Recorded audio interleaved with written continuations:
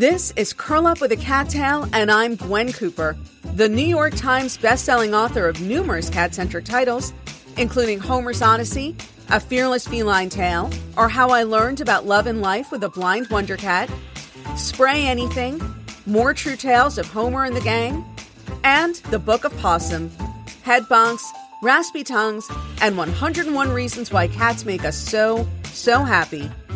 We're here to celebrate all things feline and to tell inspirational cat tales. Let's get started. Hello, and welcome to an all-new episode of Curl Up with a Cattail with Gwen Cooper. I am, of course, Gwen Cooper, your host, and delighted, as always, to be here with you today. And somewhat uncharacteristically, I'm going to begin today with a special plea, and that is on behalf of the kittens who I met and encountered in Albania. I am not explaining this or setting this up well at all. I'm a little flustered. So let me back up and start again. As most of you listening to this podcast are aware, I recently spent some time in Albania leading a writing retreat, the proceeds of which were put towards rescue efforts toward Albanian street cats and dogs. While I was in Albania, I ended up, befriending might be the wrong word for it, but there was a mama cat and her 3 kittens who lived outside the grocery store where I most frequently went. And I got into the habit of feeding them every time I was there. And I think I've talked about this before, just what an incredibly poor country is and Albania is and how badly street animals tend to fare there. And without getting into anything too disturbing or too graphic, I will say those of you who work in rescue, who've worked with feral cats, know what a challenge it can be to get a feral cat to come and eat the food you've put down for them. Usually they wait for you to clear off at a certain safe distance before they will come and eat the food that you've put out for them. And this is part of the challenge also of trapping feral cats. These cats were so hungry that they weren't friendly. They did not want any affection from me, but they swarmed the food as I put it down. They did not care. They did not look at all well. They were not in good shape. They clearly had been very hungry for a very long time. The organization that I was there working with, where I was, I was teaching again to fund this rescue organization. And so they were ultimately able to trap the mama cat and her kittens, which is wonderful. But that, of course, is only the first part of the story. And so it turns out that they are able to be socialized, and we are hoping to find a home or homes for them. And transport has already been set up for them to Sweden, where a rescue organization in Sweden is prepared to take them and then take the final steps necessary to adopt them out to families in Sweden, which is a wonderful ending to the story. But, of course, money is needed to make all of this happen.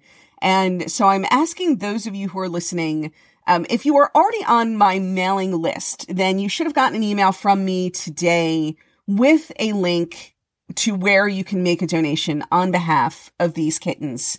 If you are not on my mailing list, you can email me at gwen@gwencooper.com, and I can send that link to you. I will not add you to my mailing list unless you want me to. This is not a ploy to get people to start signing up to get spam from me on a regular basis. The only reason I'm not just giving you the URL of the website where you can go and make a donation is because the name of the organization is Albanian, and it would just, I think, be more trouble than it's worth to spell it out for you. It would really be much simpler. Again, if you're already on my mailing list, please open the email that I sent you today. And even if you click on nothing else or look at nothing else in that newsletter, please do click on this link and make any small, I'm talking $5 would make a tremendous difference. As I'm sure you can imagine, it was very hard to leave Albania knowing that this little family of 4 cats who I felt somewhat responsible for were still in precarious circumstances and not knowing how things would play out. And I still feel guilty from time to time. I realized there was really nothing I could have done. I could not have stayed indefinitely in Albania. And certainly I did what I could working with the rescue organization that has taken them in. But this would just, even if you're not, even if you're not going to do it for the cats, you could do it for me, just to add a few years onto my life, or take a few years off, or however that works. But basically to so that I could sleep easier knowing that this family of a mama cat and kittens who I became very much invested in during my time in Albania, that they are on their way to safety and to wonderful new lives. Again, truly $5 even makes a difference. And by the way, the rescue organization is a 501c3 not-for-profit rescue organization incorporated within the United, even though they are based physically in Albania, they are incorporated within the United States, which I say, number one, to give you some confidence with your donation, but also because your donation is tax deductible to whatever extent that matters to you or affects your charitable giving decisions. You can claim any donation that you make as a tax deduction, and I certainly hope you will do so. And again, if you are not already on my mailing list, and if you would like to know how you may donate to this organization, you can just email me, gwen@gwencooper.com, Gwen Cooper, all one word, and I will send you a link, and I will not add you to my email list unless you would like me to do so. So thank you very much. And thank you for indulging me and letting me get that out of the way. And apologies, by the way, for this week's podcast being a little bit late, a couple of days late. I am truly sorry about that. And here we go with the dog ate my homework, but homework is actually sort of my excuse on this one. So as regular listeners know, I have been taking some courses lately, thanks to my Patreon community.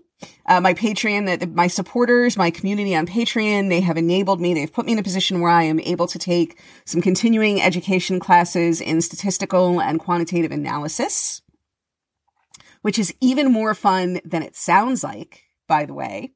And the reason that I'm taking these classes is because as I build my career as an independent author, rather than one working with traditional publishers, one thing that I have to figure out is how to get the most out of my marketing dollar and where those spends are doing me the most good. It's, because I don't have a physical presence in bookstores for people to see me, I have to rely on advertising, basically, on online advertising. And it's not just as simple as saying, all right, I want to reach, X number of people who like cats and books and here's my money. There's a lot that you actually, that goes into making sure you are spending your money wisely and efficiently and not spending more than you need to and putting it where it's going to generate the most sales and do you the most good. And this, of course, comes down to statistical and quantitative analysis, which is not anything that I have ever excelled at in school. And I was talking to a friend the other day, and I was saying that really trying to get this information into my brain, probably the best way to describe it is it's like trying to suck wet cement through a straw. It can be done, I suppose, theoretically, but it is slow going. It is a slow and difficult process. And I do have moments of legitimate exhilaration where I feel like I'm understanding things, where I'm starting to see the results of my effort, where I put, as an experiment, $10 into a little ad, and see something grow out of it. Not that $10, sells tons and tons of books. I wish it were that simple. But then there are times where I have legitimate panic attacks. And the source of my panic, it's not even so much that I'm finding it difficult at times to learn this. It's that you start with that's kind of cascading sequence of terrible things that are going to follow from the one bad thing. So the one bad thing, right, would be that I'm not doing a good job at learning all of this information, as a result of which I will not be able to make my business a success, as a result of which I will be poor and financially precarious, and my cats will go hungry, and various other catastrophic things will occur. And while the logical part of my mind knows that it's not quite that dire, at least not yet, what can I say? It can be hard to feel that way at times. And so the point being that I've been dealing with a lot of anxiety this week, like that kind of really paralytic anxiety where you can't do anything. Because, and it carries over. Obviously, this podcast is not nearly as high stress as all the math that I am trying to learn.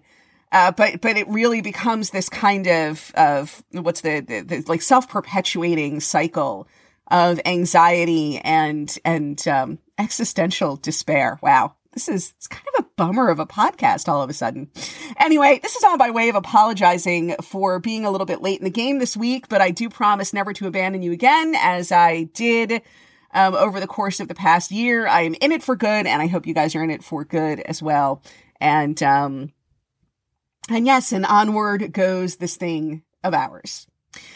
And of course, part of the pressure is that it is the holiday season, and so I'm trying to learn and implement things within a very short time frame. I do understand at the end of the day, the holiday season is still just one part of the year, and whatever I do or do not accomplish over the course of the next several weeks is not going to be determinative of how my life unfolds over the course of the next year, or how my classes unfold, or how the success of my business unfolds over the course of the next year. It's not like people only buy books about cats between, the Friday after Thanksgiving and Christmas Day. And so I do also understand that a lot of the pressure that I'm putting on myself to really cram this into my head now during the holiday season is unnecessary. But you do get that feeling, it's just that time of the year. And it just, you see everyone in this frenzy of people who are in, let's say, retail businesses. It's hard not to get caught up in that frenzy. And of course, I do have a new book that just came out last week, and that book is called You Are Pawsome: 75 Reasons Why Your Cats Love You and Why Loving Them Back Makes You a Better Human. And I know that many of you have purchased the book already. I do hope more of you will do so. I'm keeping it, I was originally going to only have the $9.99 price for the book during its launch week, just to kind of get it off the ground. But I actually think it pairs, I know that it pairs very nicely with the first Pawsome book, which is just called Pawsome: Head Bonks, Raspy Tongues, and 101 Reasons Why Cats Make Us So Happy. And so I think the two books together make a nice little gift set for the holiday season. So I'm keeping through the holidays. I'm going to keep the price at $9.99 for You Are Pawsome. It really is, as I've said before, I think I've said this a couple of times, it truly is, this book is my love letter to cat lovers who I just think are such amazing and insanely underrated people. Part of the reason, and this is going back a little ways, but this is also something I've discussed, part of the reason why I decided to work independently, to kind of declare my independence from my traditional, from traditional publishing, from my traditional publisher, my agent, etc., is just a feeling that there's just really very little room in the business to take animal lovers, particularly cat lovers, seriously. And when I say cat lovers, I guess I should be very specific and say women who love cats. And I understand that there are many men. I have many male readers. It is certainly not only women who love cats. But there is a perception that it is primarily women who love cats.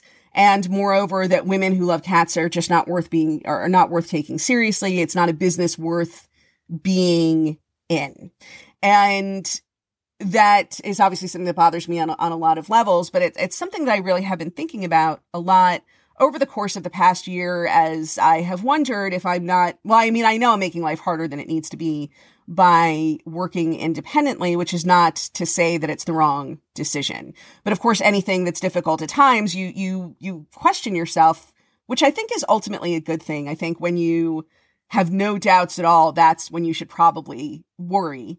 But I have wondered if I am going on the right path, if I have made the right decisions.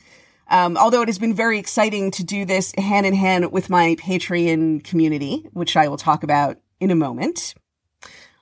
But when I do get mired into those doubts, I do remind myself of so much of the disrespect that I saw, really not, I can't even say personally towards me, although there were some other issues, but the disrespect that I routinely saw and heard in reference to my audience, in reference to my readership, which did not make me feel good, and certainly did not make me feel like these are people that I should be continuing to be in business with.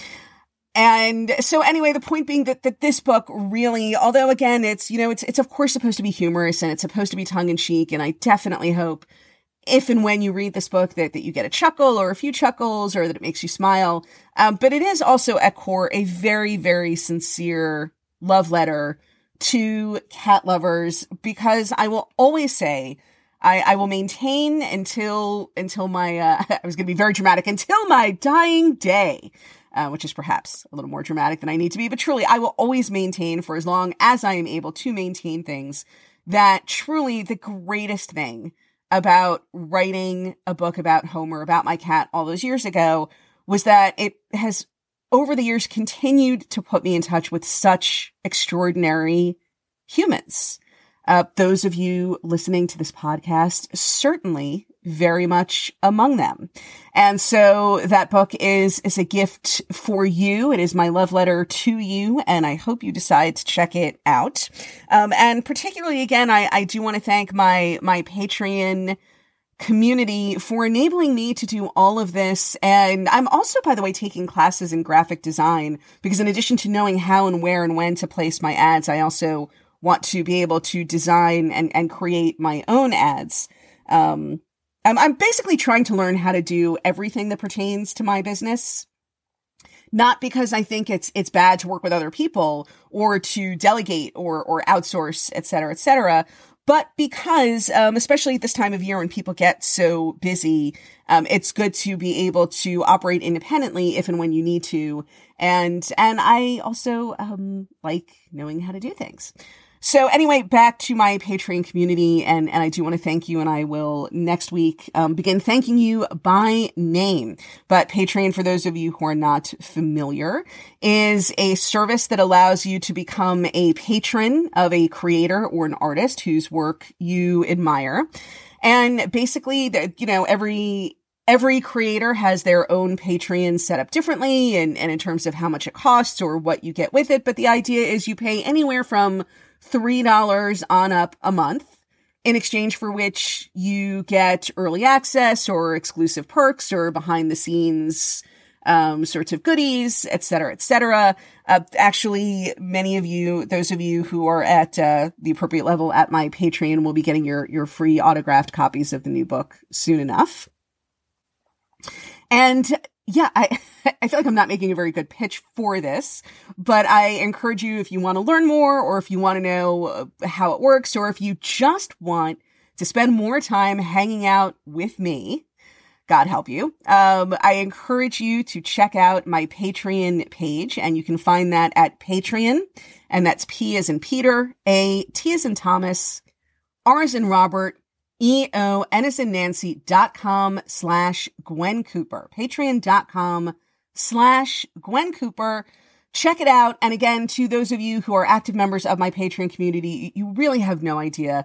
And it's not just the courses that you're enabling me to take, the business that you are enabling me to build. It is just knowing that this community is there and having so much fun with all of you. And you really, every single one of you has changed my life and given me something to believe in over the course of the last couple of years, which have been a tough couple of years for everybody, certainly not just me. You really have been a light in a dark place, and for that, I thank you. Other lights in dark places, by the way, include my cats. Just as I know cats do for all of you as well. And so what we're going to do now is we're going to take a 30-second break or so. And when we come back, we will actually be talking about cats here on Curl Up with a Cat Tail. So I'm going to encourage you to sit back, get comfortable, and stick around for more after the break.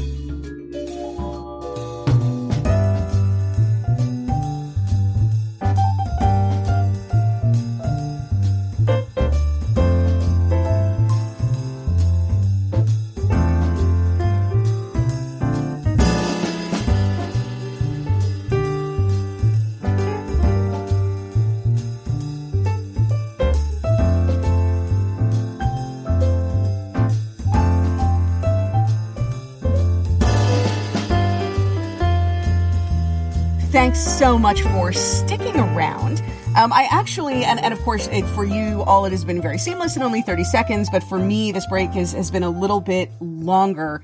And that is because Fanny was causing something of a ruckus outside. Those of you, again, who are longtime listeners know that I record in my closet. Because it is really the only soundproofable room in my home. And Fanny was creating something of a ruckus outside of the closet. So so it's so weird.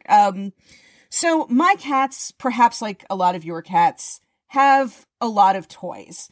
I never used to be a person who bought toys for cats. My first generation cats did not care about toys at all. They just did nothing for them, didn't make them happy. There wasn't even that initial rush of excitement when they first played with them. Could not have cared less, except for that one wildly successful stuffed toy worm that I wrote about extensively, and that became Homer's favorite toy, having first been enjoyed by Scarlett and then Vashti in her turn. But those cats were not toy cats. They loved playing with crumpled up pieces of paper. And Scarlett was insanely fond of the twisty ties from A Loaf of Bread, things like that. Found art, I guess you could say. But they were not at all interested in traditional store-bought toys. And for a while, I really thought that cats in general were not, because it just seemed to me I had three. All of them had very different personalities, but this was one thing they had in common. So it seemed probable to me that this was something cats in general had in common.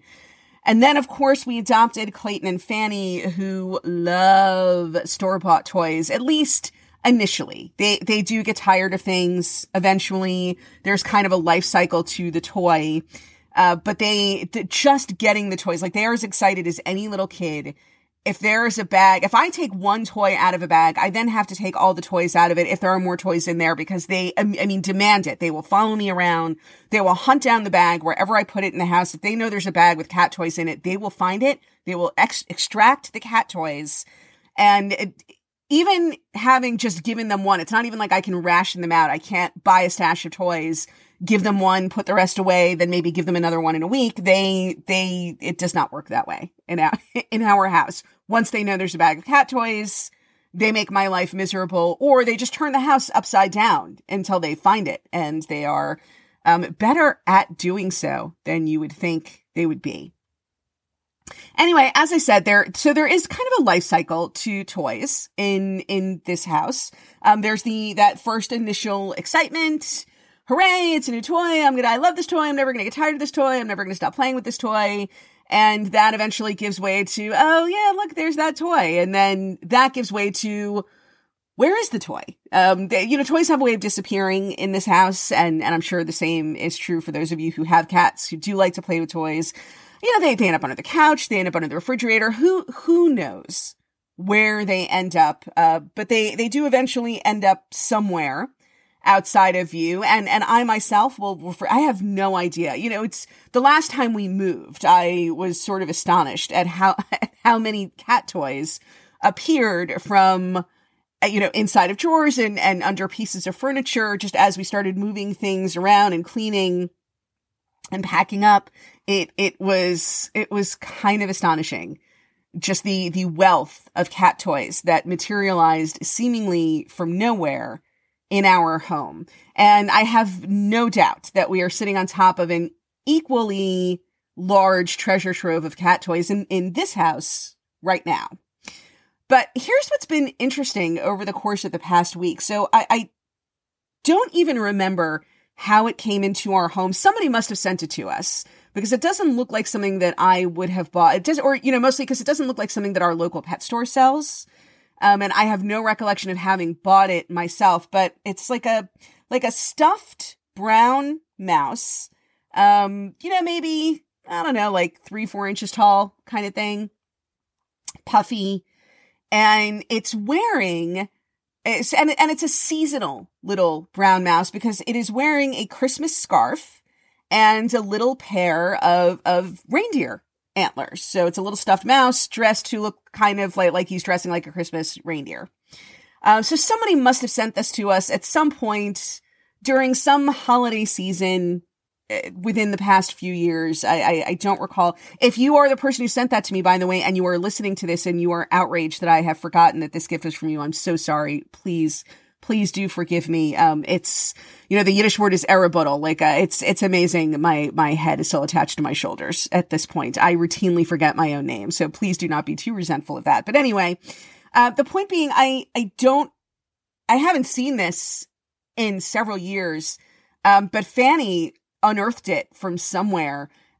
And I know it's ridiculous to think, Fanny is a cat, so she obviously does not appreciate the seasonality of this little Christmas mouse that she has unearthed, but it is her new favorite thing, and she is obsessed with it. And this little brown mouse over the course of the day makes it all over the house. When I wake up in the morning, I wake up to him sitting right outside the door to the bedroom where Fanny has left him for me to find. Over the course of the day, he will then end up on the bed for Lawrence also to find when he wakes up. I will see it downstairs near my computer. I will see it on the staircase. First it'll be on a bottom step, then it'll be on a top step, then maybe they'll just be like next to the balustrade, upstairs or next to the bottom step at the bottom, downstairs in the house. It covers a lot of ground, this little Christmas mouse. And it just seems so weird to me that Fanny has chosen to become obsessed with this Christmas mouse at Christmas time. I'm really not sure what in her little mind clicked that made this her new favorite toy, but it is now her new favorite toy. She is obsessed with it. I did find it waiting for me on the seat in my closet where I sit when I record my podcast. And I kind of just put it on my desk next to the computer. And then there was, when I took a break, just a frightful wailing and carrying on a Fanny wanting her little Christmas mouse back. So I'm as is so often the case, I really do stand here just utterly bewildered. For someone who writes so many books about cats and who talks to so many other people who live with cats and love cats, I really do find myself once again in the very familiar situation of just being completely bewildered by my cats, of just not understanding what or why or how they think the way that they do. But yeah, there you have it. So Fanny has a Christmas mouse for the Christmas season, and it is her new favorite thing. And who am I, when all is said and done, to question this or try to cast any sort of doubt on it? And it makes her happy, which is the most important thing. And it does, we don't do a lot of, we're Jewish, so we don't really do much in the way of Christmas decorating or anything like that. But it is like, there's a sort of cheerful seasonality to seeing this little Christmas mouse turn up everywhere throughout our house. I will admit that although I do not decorate the house for Christmas, I'm totally a sucker for all that holiday season kind of stuff, the movies and the decorations in the stores and on the streets, and, driving around to look at people who do decorate their houses with Christmas lights is one of my most fondly remembered traditions from childhood, and one that I still keep up as an adult. And so it is, here's a cheerful little Christmas mouse who has arrived just in time to brighten our home with his presence and to make Fanny's day. So there you have it. What can I say? I can say nothing. And so I will change the subject to Clayton. Clayton, who's not having quite a Christmas season as Fanny is. And I think I've talked about this before. Clayton is a very possessive cat. At least when it comes to me, Clayton is very, very possessive. And it is really, it feels like it's progressing with time to a point like it is actually kind of a thing now between him and Lawrence. And it always cracks me up. So Clayton, I will say, Clayton and I will be hanging out. I'll be in the living room. I'll be sitting on the couch watching TV. Clayton will be lying somewhere on the couch nearby, or maybe not even on the couch. Maybe he'll be on the floor or on the other side of the room. But if Lawrence comes in and sits down on the couch next to me, then Clayton will immediately get up from wherever he is and come and get between the two of us and start meowing loudly, or he'll crawl into my lap and start meowing into my face, so that I am forced to pay attention to him and not to Lawrence. And this is something, it's not just on the couch. I will not bore you with the belabored examples, But this is something if I'm sitting and working at my desk, which is in a corner of our dining room, and Lawrence comes in to sit down and let's say have some lunch. Clayton will make sure he is standing between me at the desk and Lawrence at the table. And again, he will start meowing loudly, even if I'm not talking to Lawrence, just to make sure that I'm paying attention to him and not to Lawrence. And, what always gets me about it is that, as I said to Lawrence, is that Clayton does not really seem to, or he really seems to be firmly of the opinion that he and Lawrence are equals. He does not recognize any difference between Lawrence and himself, or at least not any meaningful difference. Certainly not any hierarchical difference. I'm not sure that I pronounced that hierarchical or hierarchical. Hierarchical? Anyway, he does not seem to recognize that there is a hierarchy and that Lawrence is actually higher on that hierarchy than Clayton is. Now, Clayton is, of course, not the first cat in the world to fail to recognize the authority of a human, or to appreciate that, at least as far as the humans are concerned, we occupy a higher spot in the household hierarchy than perhaps a cat does. But it really does never fail to amaze me how Clayton just does not see a difference between himself. Like, as far as Clayton is concerned, he and Lawrence are both just cats vying for my attention, and Lawrence might be a bigger cat. Lawrence might even be a cat who can open cans of tuna and dispense them to Clayton. But at the end of the day, Lawrence is just another cat in our house, and Clayton, as ranking cat, has first dibs. And I'm not really sure, this is a situation of all the cats that I've lived with over the years, and the many situations that I have both been in or that I have heard discussed or talked about with other cat people over the years. This particular one is kind of unique, it seems to me, because this is not just every so often or a periodical. This is really becoming like a thing in our house, that it really is a problem for Clayton that Lawrence and I talk to each other or are physically close to each other. And I'm not really sure what to do about it, because sometimes it's funny and it's, oh, look at Clayton. Clayton is jealous, and we laugh and it's cute. But sometimes it's not cute. Not that he is in any way threatening toward Lawrence or has scratched at Lawrence or hurt him. But it is, a little annoying. Sometimes I would like to just talk to my husband without having to outshout Clayton in doing so, which really seems to be the case more and more frequently, that I have to actively shut Clayton up. Like, I have to hush him up before I can have any kind of conversation with Lawrence, much less cuddle up with him on the couch or snuggle up with him in the bed, which again, at this cold seasonal time of the year is something that I enjoy doing, as I'm sure many of you do with your own life partners. So I'm not really sure how to handle this situation. I'm wondering if anybody listening has, I feel like in doing this podcast, I should really be giving advice or something, but I feel that more and more I turn to all of you to give advice to me. So once again, I'm going to throw this out to the wisdom of the crowd. If anybody has dealt with a similar situation, I've dealt with jealousy between two cats. But this is really rapidly becoming a very intense jealousy between Clayton and Lawrence. And I really do spend so much time with Clayton. I do give him so much attention that I honestly cannot believe that the problem is that he's not getting enough, that he's being made to feel insecure because he's being pushed aside on any kind of regular basis. When all is said and done, I spend more hours during the day working than anything else. And Clayton is so often in my lap while I'm sitting at the computer working that I don't think the solution is more time with Clayton. I'm not really sure what the solution is. I do want to thank everybody, though, by the way, who reached out to me after the last podcast when we were talking about the nature of gratitude and the nonprofit organization that I had worked with, this woman who I had helped with a fundraiser to rescue some kittens in West Virginia, who, ended up turning on me after that fundraiser was over. And I got some very wise and very insightful answers from all of you, not all of you, but all of you who took the time to respond to me had really wise and insightful things to say, for which I thank you. And again, just to clarify for the record, for those of you who listened to that podcast, and if you didn't, you can certainly go back and do so, and then you will know what I'm talking about. I remain proud of the work that I did. And I have long since ceased to be, I was very angry at the time. It was a long time ago. I'm not at all angry now. And the main reason that I still think about it again is I just try to figure out exactly what aspect of human nature, I guess, this represents, or what the lesson about human nature is that I should have gleaned from it.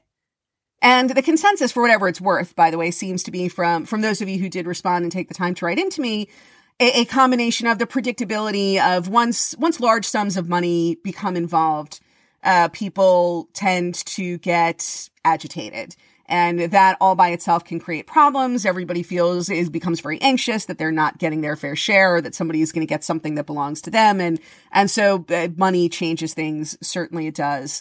And also, when you become involved in helping someone during a particularly difficult moment in their life, you also then become associated with that particularly difficult moment. And while it may make you feel good to help them, they may not look back on having needed to be helped and feel good about it themselves. In fact, they probably won't. And so the combination of those two things can create perhaps a sense of enmity where one would have expected nothing but friendship to take root. And so again, as always, you astonish me with your wisdom, and you humble me with your willingness to listen to my rantings and ravings here on this podcast. And I thank you for having taken the time to write back to me and to let me know your thoughts. And on that note, and speaking of writing, which reminds me of work, which reminds me of all the many, many things that I still have to get done today before I can cuddle up on the couch with either Clayton or Lawrence, whoever gets there first. And so on that note, I will say goodbye until next week, when I will return with another all-new episode of Curl Up with a Cattail. And that concludes this episode of Curl Up with a Cattail with Gwen Cooper. Don't forget to invite your feline-loving friends to listen to new episodes along with you. If you'd like to subscribe to this podcast, find out how to get your name and your cat's name included in my next book, or leave comments or questions for me to answer in future podcasts, head on over to gwencooper.com now. Thanks so much for joining me, and don't forget to hug your cat today.